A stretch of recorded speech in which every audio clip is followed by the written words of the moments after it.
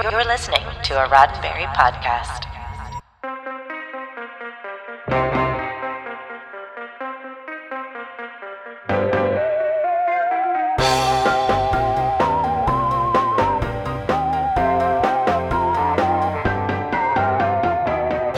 Explore the quasars, Starfleet said. It'll be a routine mission, and we have plenty of time, Kirk said. What could go wrong but everything, of course. That's what happens in the Star Trek Original Series episode, The Galileo 7, which aired on this day in 1967.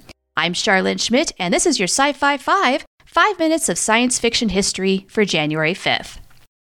The Galileo 7 was written by TV writer Oliver Crawford. His story was a sci-fi twist of the 1939 film Five Came Back, which co-starred a young Lucille Ball. Although the melodrama was considered a B-movie, it launched Ball to stardom and influenced the popularity of disaster films.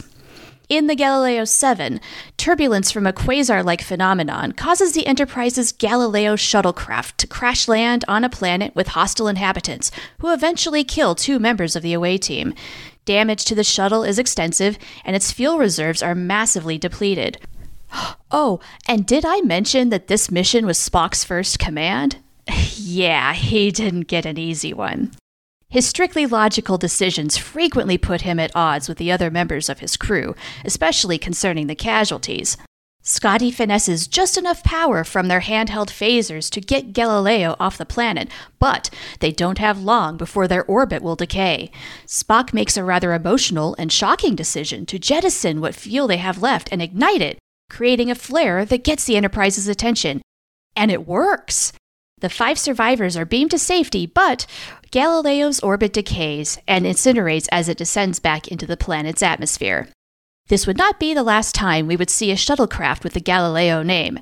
We saw new incarnations appear in later episodes of the original series, The Next Generation and Strange New Worlds, as well as Star Trek V, The Final Frontier, and an episode of Star Trek Prodigy.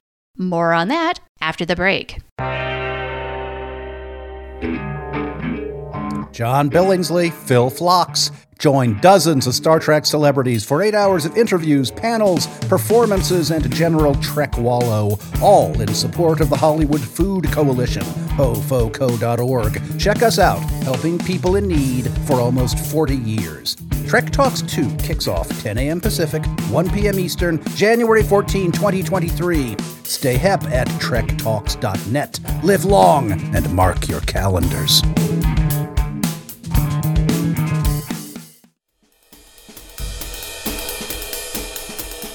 Break out the party supplies on the set of Stargate Atlantis. Atlantis star Joe Flanagan was born on this day in 1967, and his co-star Paul McGillion was born on this day in 1969.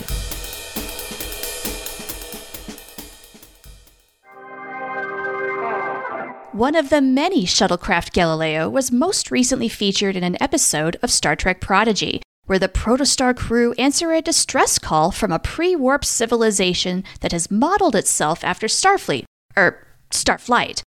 The crew eventually learns that the distress signal is actually from the shuttlecraft Galileo, which crashed there 100 years ago with a lone occupant, Ensign David Garavik. We met him in the original series episode Obsession.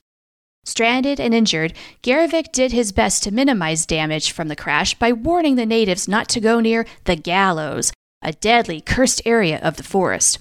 Turns out, the Gallows is actually the damaged Galileo, which has been leaking plasma and interacting with the dilithium nearby, thus poisoning the surrounding land.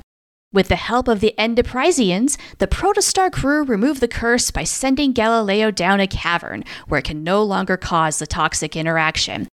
And, much like its predecessor in the Galileo 7, this Galileo also goes out in a blaze of glory. This has been 5 minutes of science fiction history, your daily Sci-Fi 5 for January 5th. Sci-Fi 5 is produced by Roddenberry Entertainment. Live logs and proper.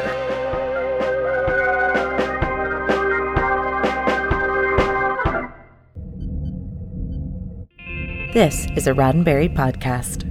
For more great podcasts, visit podcast.roddenberry.com.